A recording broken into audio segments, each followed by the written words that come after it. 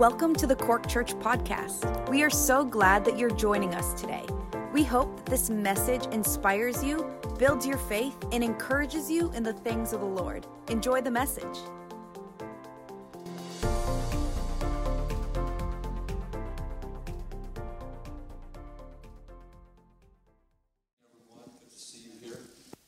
Looks much rested and a little bit sunnier and happier. Good to be here. I'm just back myself this past week. Had a great time away. Was back in on Sunday. Loved being back in. It's great to go away, but it's even better coming home. When you love home and you love being where you are. And I certainly love this house and what God is doing here. And God is doing something. God is doing something here in the house, and we're so thankful for it. Stephen, am I getting a little ring in there? Is that me? Okay, all right, no problem.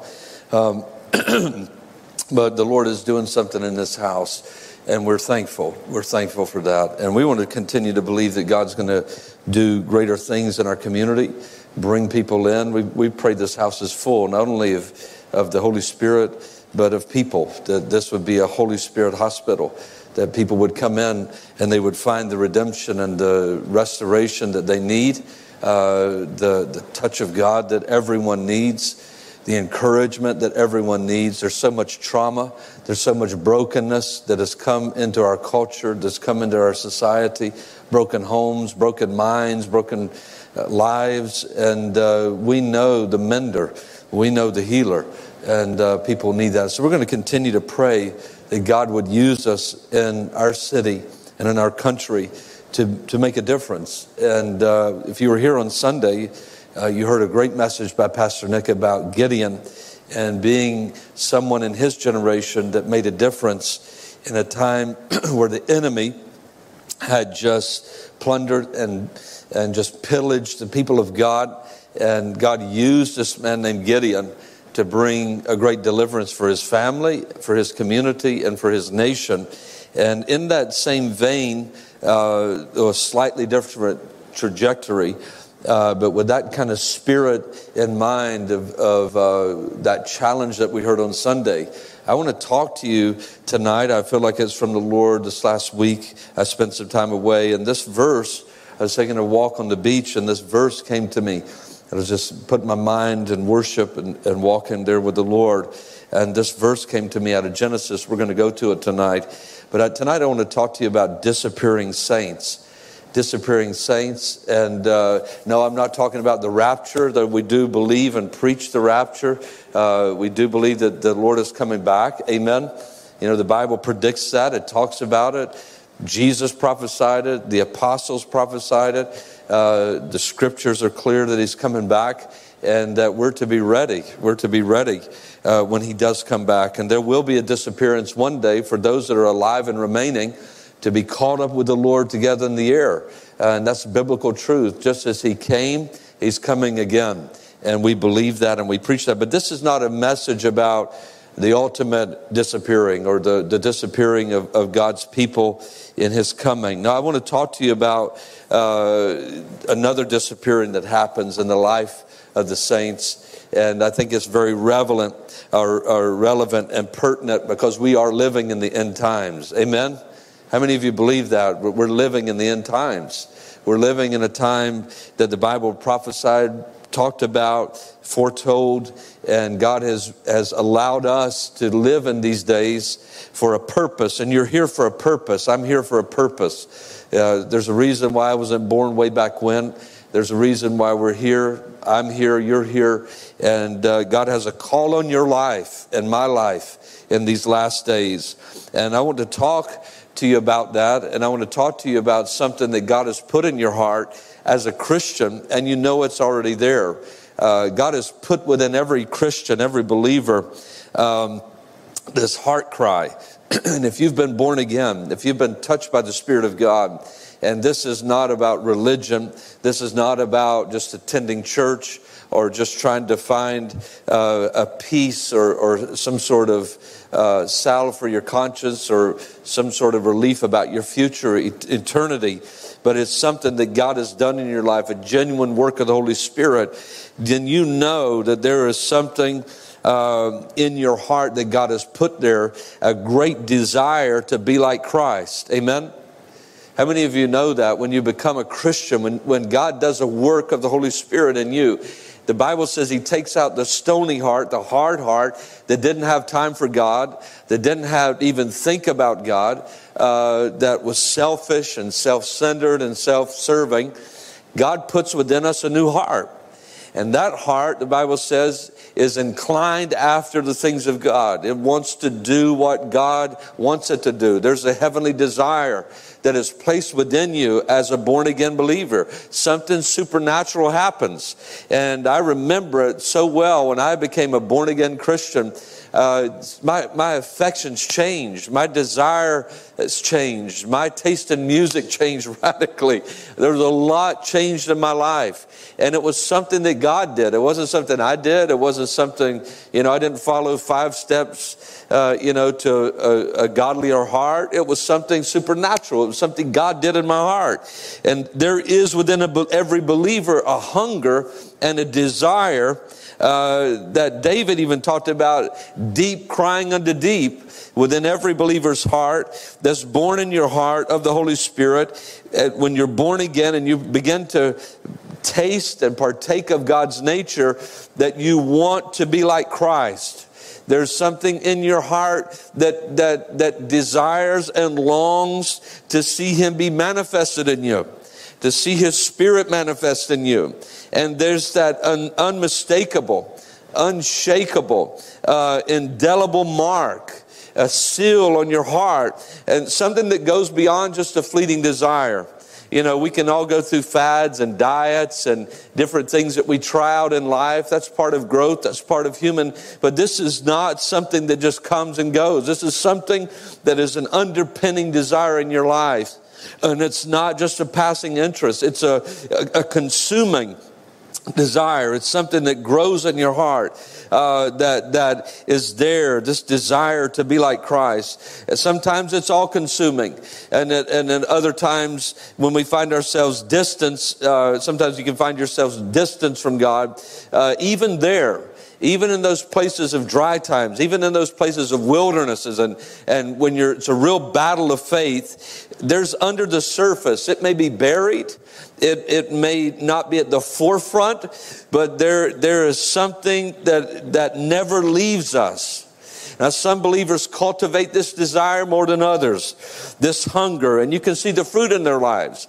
You can see the fruit in someone's life that cultivates that desire to be like Christ. And others may struggle in their life to fully see it manifest, but if they're honest with themselves, even if you don't see it manifest, even if it's not at the forefront of your desires, deep within your heart, deep in the recesses of your soul, you can honestly say that you long for this. There's a desire that I want to be real in my life, that I want to see God fulfill this reality of Christ being manifest, Jesus' heart being manifested in me. This ever-growing desire is summed up in the words of John the Baptist. And I love this portion of Scripture in the book of John. And I think it captures the heart. It's the heart of the believer. It's the heart of the child of God. And I want you to hear what I believe is every believer's cry, right? I want you to hear what I believe is everybody's cry when you're born again. Here it is in the NLT. Listen to what the NLT says. John 3:30 is what we're looking at first. He must become greater and greater, and I must become less and less. Amen. What a wonderful prayer. What a wonderful desire. He must become greater and greater. This is John the Baptist talking about Christ. And I must become less and less. And in the contemporary English version, that was the contemporary English version. And in the King James version, I like it what it says. It says, I must decrease and He must increase. What a prayer. What a desire. And David echoes it in Psalm 17. He says, I will be satisfied when I awake in your likeness. There's a satisfaction that comes when the likeness of God begins to, the fruit of Christ, the life of Jesus begins to manifest in your life. There's a satisfaction, a peace. There's something that happens because you know what? We're created for that. We were created in His image. We were created to bear this life. You as a child of God were created to bear this life of God. The Bible describes you as a temple that's been fashioned by the hands of God. And in you is the Holy Spirit. So you are a vessel. And you need to tell yourself that. Some of us say, well, I can't do that. I wasn't created to do that. I'm not the best at that. It doesn't matter. God created you as a child of God to be a bearer of His life. And it doesn't matter who you are. It doesn't matter what your education level is. It doesn't matter if you're white, black, skinny, fat. It doesn't matter. Those things are not disqualifiers to the life of God being manifested in you. There is this reality that you have been created for a purpose of bearing this life of God in your life. Amen? And there is a desire in the life of the believer that says, with John the Baptist, John, I agree with you. I agree with you. I want to disappear. I want to dissipate. I want to dissolve away as you come into greater focus and greater clarity. Can I have an amen tonight? Is that your prayer? Is that your heart? Even if it may not be at the forefront, buried underneath some of that, can you sense that in your life that there's something more? And I want to see that manifested. I want to see the life of God manifested in me. I want to see Jesus come to the forefront. I want to step to the back of the stage, exit stage left, and I want Jesus in the spotlight. I want Jesus to be heard. I want Jesus to be seen. I want Jesus to be felt. I want Jesus to be known in my life. David said, I will be happiest when I wake up in your likeness, where my life is less discernible, less visible, when I can myself by my own admission honestly say, it's all about Him. He takes the preeminence. He is at the forefront. My desires, my heart are His. Child of God, I hope that's your prayer tonight. And if it's not at the forefront and cry of your heart, I pray buried down deep, there's something resonating within you right now as you hear the word of God. That deep is crying into deep. The Holy Spirit is quickening that cry that says, God, I want to decrease and I want to see Jesus manifested in my life. When He is appearing in our lives and we are disappearing, we find the greatest joy. We find the greatest peace. And it's a great prayer. It's a great admission that comes from someone that knows themselves and knows how important He is and how least important we are. You see, society, the world wants to build up who we are. It's always about building the self, building the ego, making ourselves comfortable and confident in ourselves. But scriptural Christianity is not that. Our confidence is not in ourselves. Paul talks about that. Paul talks about not having confidence in the flesh, knowing that in ourselves dwells no good thing, but our confidence is in Him. Our confidence is in Him and His power and His resurrection. And what a great prayer to pray sincerely. What a great place to be in, to recognize in your life, He needs to be seen more. He needs to be recognized. He needs to be at the forefront. And Paul talks about in Romans that all of us are groaning for this. Whenever you fail, whenever you miss the mark, whenever you don't fill up to snuff, whenever you feel distant, that ache in your heart, that longing in your heart to be more and to have God manifest more in your life. All of us knows what it means to groan. Amen. You know what it is to fall short. You know what it is to realize that you were meant for something more, that God has something more for you and it's not being manifested. And so there's that groaning, there's that tension, there's that sadness, that tinge of sadness in your heart that, God, I want more of you. I want more of your life. I want more of your spirit. I want more of your victory. I want more of your heart. I want more of your love. And Paul talks about this groaning in Romans chapter 8:21 to 23. I'm going to read this to you. Paul talks about the creation itself is going to be set free from the bondage of human corruption, and it's going to obtain freedom that the children of God share. That's in Romans 8:21. And then Romans 8:22, listen to what he says. For we know that the whole creation has been groaning together in the pains of childbirth until now. And not only creation, listen to what it says, but we ourselves who have the first fruits of the Spirit groan inwardly. Groan inwardly. That prayer of John. Groan inwardly, God, that I could lay aside my own desires and take up your heart, lay down my life and find you in resurrection. Romans says that, and he says, we groan inwardly as we wait eagerly for the adoptions as sons, the redemption of our bodies. And there is that cry, that new cry for change, for newness, for more of Him. And that is what we feel when we blow it. That is when we're tired and we're weary, when we're frustrated, when we're disappointed. There's in the back of our minds and our hearts, I must decrease and He must increase. That's the answer. That's the answer to our failure. That's the answer to our weaknesses. That's the answers to our inadequacies.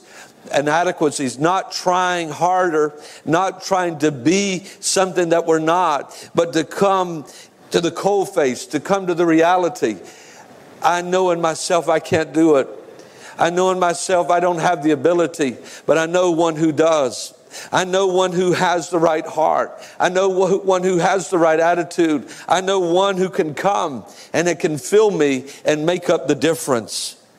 And the good news is that though we will always be groaning, always longing for more, you and I here can experience a life where Christ is ever increasing. Amen. The Bible's clear about that. Paul talks about that. He talks about, I labor in prayer for you that Christ be formed in you more.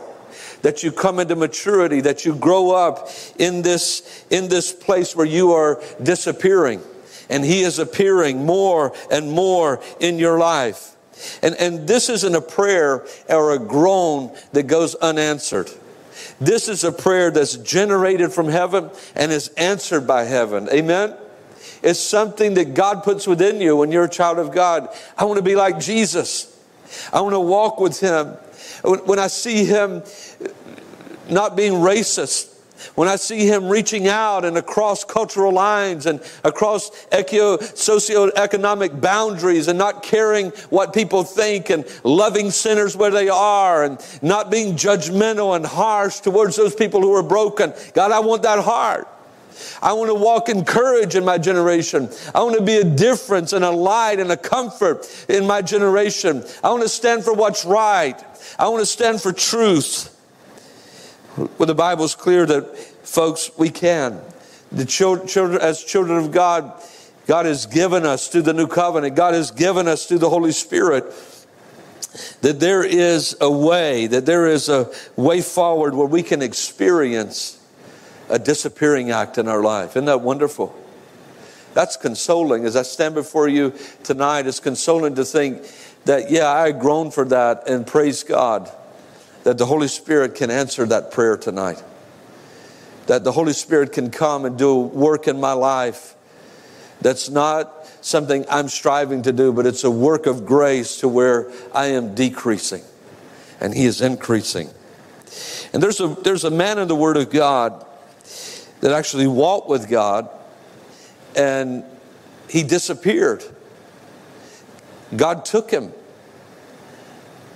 He walked with God on a regular basis. We don't know that much about him, but we do know historically a little bit about him from other writings, that he was a very godly man and lived in a very difficult time like we're living in now, a very dark age. His name was Enoch, and it's in the book of Genesis. But there was a man that walked with God, and God took him. God took him. God answered that cry of his heart. That longing of his heart to be with him. That longing of his heart to be intimate with him. And I love what the Bible says about this man. And I want us to look at this man because there's a couple of important things about this man I think that could inspire us tonight. And this is an inspiring message. I hope to inspire your faith. I hope to inspire a desire in your heart. Someplace where God wants to take us, not in a literal sense that he wants us to disappear. He doesn't, that was the thing that God did. There was only 3 men in the Word of God that God took and translated. It's biblical language called translation, where God supernaturally takes it. The first was Enoch, the second was Elijah, and the third was Jesus himself, where God took him up into the clouds. We read about Elijah. God took him up in a chariot. All we know is from Hebrews is that he was translated. God took him. He was walking with God one day and walked out into a field and was going about his business. He had a family, a wife, and children. And all of a sudden, he didn't come home. Nobody knew where he was at. But they understood that God took him. They couldn't find him. God translated him and brought him to glory. And I believe in his life, there's something there that we can glean. There's something that for us, as we're living in difficult situations at different times, that we can glean, and it can be an encouragement. I want to read Genesis 5:21 through 24. And then Hebrews 11:5. Genesis 5:21. And Enoch lived 65 years and begat Methuselah. And Enoch walked with God after he begat Methuselah 300 years and begat sons and daughters. And all the days of Enoch were 365 years. And this is his epitaph. What an epitaph. What a thing. Though they might have had a marker for him to be buried, but he was never buried. But this was what was written about his life. And Enoch walked with God, and he was not, for God took him. Think about that just a moment. Enoch walked with God, and he was not, for God took him. Hebrews 11:5. By faith Enoch was translated that he should not see death, and was not found. I love that. Enoch was not found because God had translated him. For before his translation he had this testimony that he pleased God. And I want to look at this phrase in Genesis 5:24. Just this portion of scripture here tonight. And Enoch walked with God, and he was not, for God took him. I was walking on the beach and I was struck by that. I was struck. It's a very profound statement when you think about him. But because it's a great miracle in one sense, but there's something that I believe the Holy Spirit wants to translate into our lives and inspire us with. And there's a principle laid down in this. This is the first time that phrase is used. It's called in the Word of God. He walked with God. Now, before this, it says that men called on God. But this is the first man that we get that's actually in relationship with God. Enoch was one of those 3 people that we mentioned that went up into heaven. And the Bible doesn't give a great description of this man at all. Only his age, the time he lived, his son's name, and this epitaph. He walked with God and was not. And I love that description of his life. Because in this description, at the kernel of this very simple description of this one man who lived in a very dark age, you get the secret to all Christian growth and seeing the fullness of Christ in your life. When you peel it all back, when you stop analyzing, when you stop looking for some mystery of spiritual growth and answers to your deepest cry for Christ to come to the forefront, it's encapsulated in this line. He walked with God and he was not. That's powerful. He walked with God and he was not. Enoch the lesser walked with God the greater. Enoch the weaker walked with God the stronger.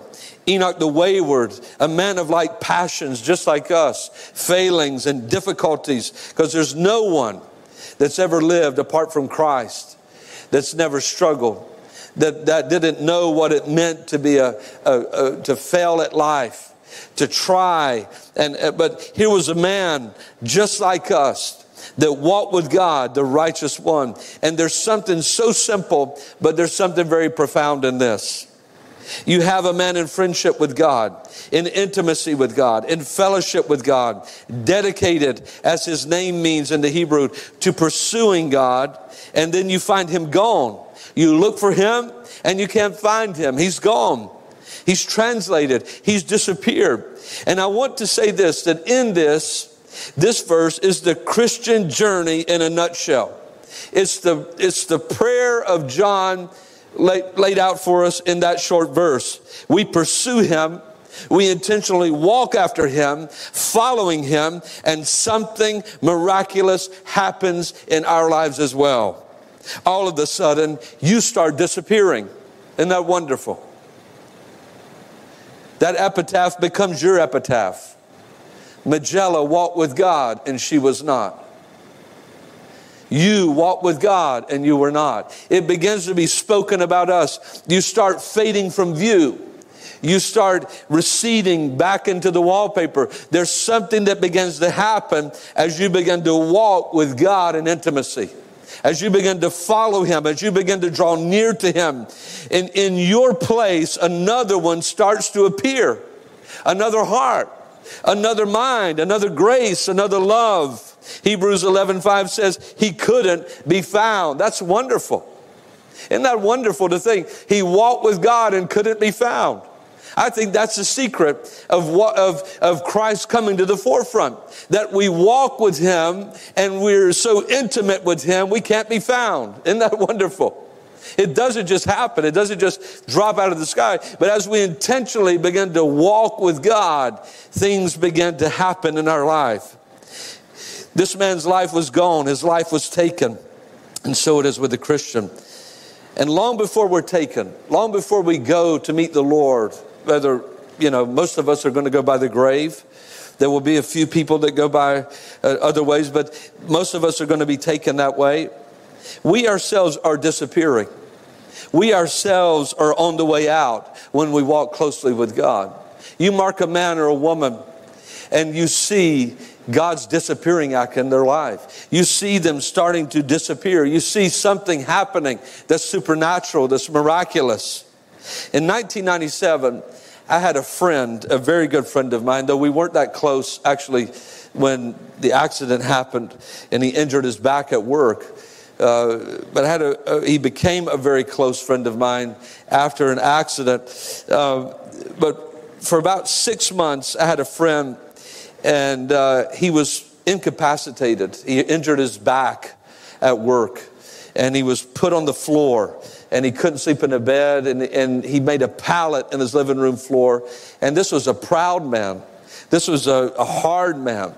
This was a man that had some things in his life, though he was a Christian. To this day, he would tell you he wouldn't be very proud of. But he had this surgery, and little did I know that his surgery and what God was about to do in his life would lead to a revelation for both of us. God did something in this man's life in humbling him and bringing him to a place of dependency. Now, before his surgery, he was a carnal Christian. And what I mean by carnal, if he thought it, he would say it. If he felt it, he would let it be known. He was a man of anger and wrath. And these are things that he would tell you to this day if you talk to him about it. He held prejudice against different races. And this was a huge issue even in our relationship at the time. We would argue about racism. We would argue over, and it was hard for me to believe, and I had to contend with that this man was actually a Christian, that he had such a racist heart. And yet we would argue, but he still continued to come to church. He was actually an elder in the church when I was out. But his heart was so hard and his heart was so distant. And like I said, we still laugh to this day when we talk about this because we didn't get along at all. We would argue. But when this 6'4" mass of a man got down on his back, everything changed. God did something in his life. Under all that anger, all that frustration, all that racism, was a man that had once walked with God. He had a testimony that God had saved him when he was a teenager. and used him to preach the gospel. He led many people to the Lord, and he had a close, intimate walk with God. But he fell away into his 20s. And while he was on that floor, Phil started softening towards the Holy Spirit. And he got a hold of a book called The Pursuit of God by A.W. Tozer. If you haven't read it, I would gladly recommend it to you. But that little book transformed this man's life. And the Holy Spirit used it in a powerful way. He started telling me when I would see him about something I had never heard of and was a word that was foreign to me. He started speaking to me about intimacy with God. I knew about prayer. I knew about soul winning. I knew about serving. I knew about doing. I knew about living righteously and in obedience. But this thought that I could be intimate with God, that I could have a relationship one-on-one with God, was a foreign idea. It was a foreign truth that I had not heard anybody, and I'd only been saved probably 5 years, but I hadn't heard anyone mention it in the circles that I was living. I heard about the Holy Spirit, the gifts of the Spirit, angels, end times, but nobody talked about personal intimacy with God. It was like it wasn't even heard of. And so this fascinated me with intimacy with God. I thought that was something that, a husband and wife enjoyed or friends enjoyed. I'd never thought of it in my relationship with God, that I could be intimate with God, that I could know God in a special way and get to know Him in a very real way. And this is something, if you know anything about A.W. Tozer, he would speak about quite a bit. But I watched as this man, this hard, racist, angry, frustrated individual, as he lay on his living room floor, the Holy Spirit doing such a work in his heart, he started to spend time with God. He started to walk with God, though he couldn't move his legs. He couldn't get up, and he was immobile for a while because of the surgery. He started walking with God in that stillness, in that place of incapacitation. And I watched this man start to disappear. I watched the anger leave. And I watched joy. I watched the smiles, and where he was just bitter and vitriolic. I started to see this man have joy and peace. And all the unforgiveness began to leave his life. And the racism that was such a bedrock, so entrenched in his heart, God took it. And he became a lover of every color. He became great friends with people before he would have had nothing in common with. But he began to love other races. And all of a sudden, the Phil that I knew, the Phil that I didn't get along with, was gone. And in its place, there was this man there. There was a new man. There was a man that was raised up by the Holy Spirit. It's like John prayed it. And I saw it, realized in this man's life, he was decreasing and Christ was increasing in his life. And from that, we started fellowshipping. And he started inspiring me to find my very own personal walk with Christ. My very own personal walk with God, where I can know God for myself. And that summer, my life deepened in God in a way that was profound. I was no longer just a servant or someone that felt called to the ministry. I felt like I had gained a friend. I felt like I had gained an intimate. And I spent time with God like I had never spent time with God before. I would go home. I lived alone at the time. I was only like 23, I think, at the time. And I remember times of deep communion with God. Going home or in my truck or at work, separating myself and enjoying God's presence. Now, I had worshiped before, but there was a deepening. There was a walking with God that I hadn't known before. There was something that was happening. And just like in Phil's life, it began to happen in my life. As we both began to journey with God in intimacy. And we would sit on his porch fellowshipping about Christ. And our hearts would come alive as we talked about what God was showing us. And there were times where we would weep together on the porch as the presence of God would show up. And there was real, true fellowship. And there was real, true communion. And I always come back to this point in my journey. It's become a bedrock in my life. When my heart grows cold, when I feel disinterested, when I feel wayward, or when my thoughts are chasing other things, I'll always come back to this reality that God has created me for fellowship.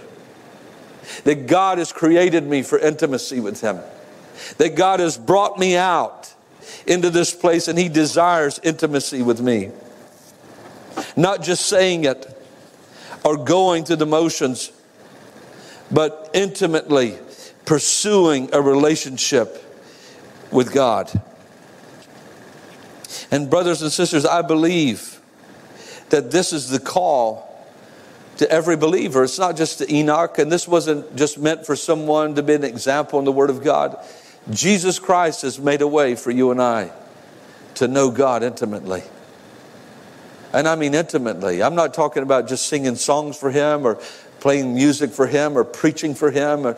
God is not a utilitarian ruler where He just sticks us on like a glove and uses us and takes us off. God is interested in our heart.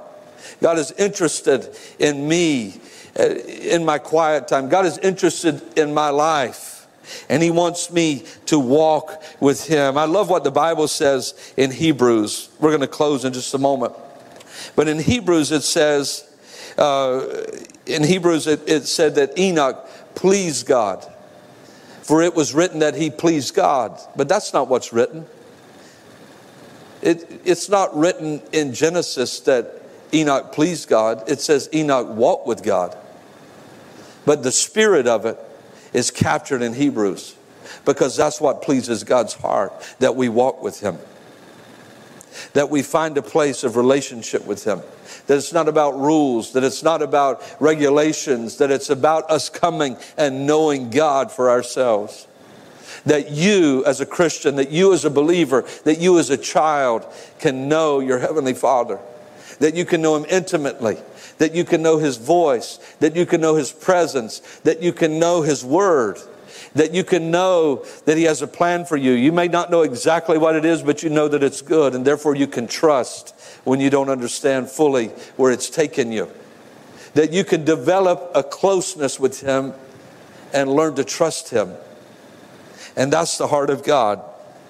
He's placed with each one of us a desire to know Him, a desire to be like Him, and a desire to walk with Him. And I can promise you tonight, as we're closing out this service, with all the authority of the Word of God, that as the saints of God begin to walk with God, as we begin to live in what it means to be a child of God, as we begin to explore who God is for ourselves, as we begin to get to know Him, as we begin to taste and see that God is good, as we begin to do that in our own personal lives, there'll be a disappearing of saints all over Cork. There'll be a disappearing of saints all over our country, all over our world, as we begin to walk with God. God will take us.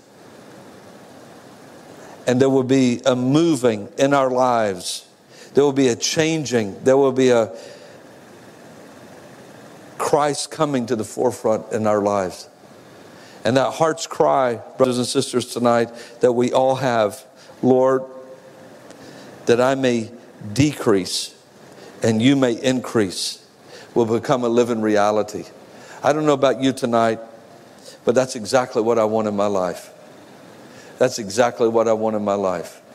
Underneath every desire, underneath every desire for a relationship, no matter what it is or what we're looking for, there's a desire for intimacy with God, and you can have it. You can have it. Christ paved a way for you to know God intimately and for you to walk with Him in a very real way. Will you stand with me tonight? That's our prayer tonight.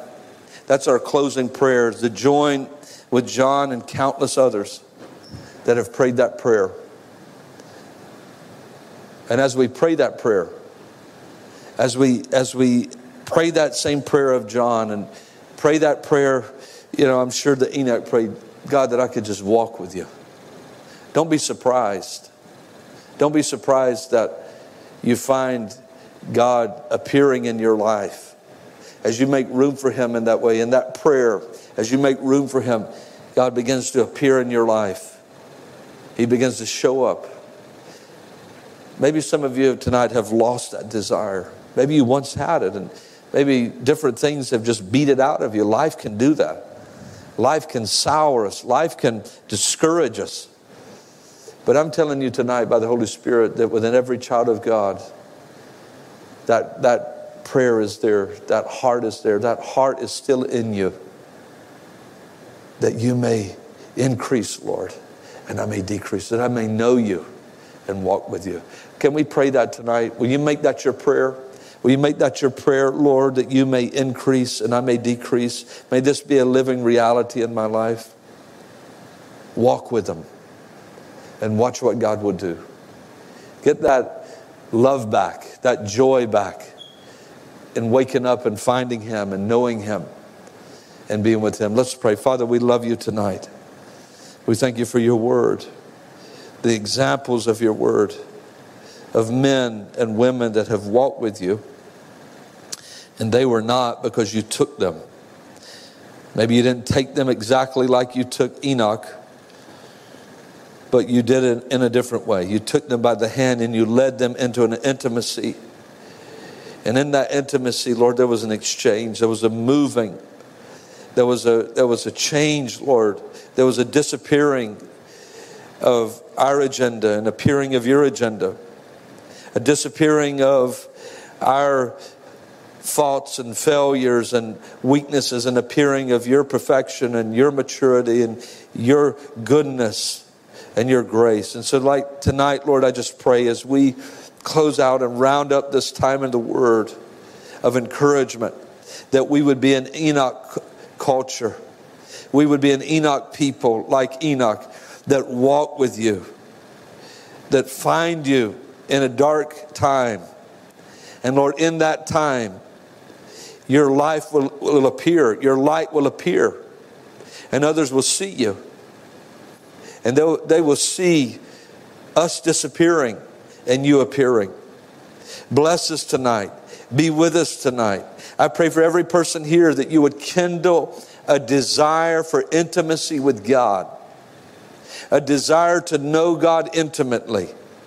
To find you in the daylight hours, in the nighttime hours, when we're alone, when we're in a crowd, when we're at work. To find you in that place that deep would call unto deep. And in that exchange and that moving towards you, Lord, there would be an appearing of Christ. Hallelujah. And Lord, there would be a moving of your Holy Spirit in our lives. Hallelujah. Father, help us to walk with you in this generation. Help us to be an Enoch culture of people that walk with God and know your Spirit. In Jesus' name, amen. Amen. God bless you tonight. God bless you. Thank you for joining us tonight. I pray the Word of God has impacted your life and there's been a seed sown tonight. Go out of here. Walk with God. Walk with God and watch what God will do in your life. Just like He did with Enoch, He's going to make a difference. And you're going to see the Lord appear in places maybe you didn't think He would. Amen. God bless you, Court Church. Good to be with you tonight. Amen. Amen.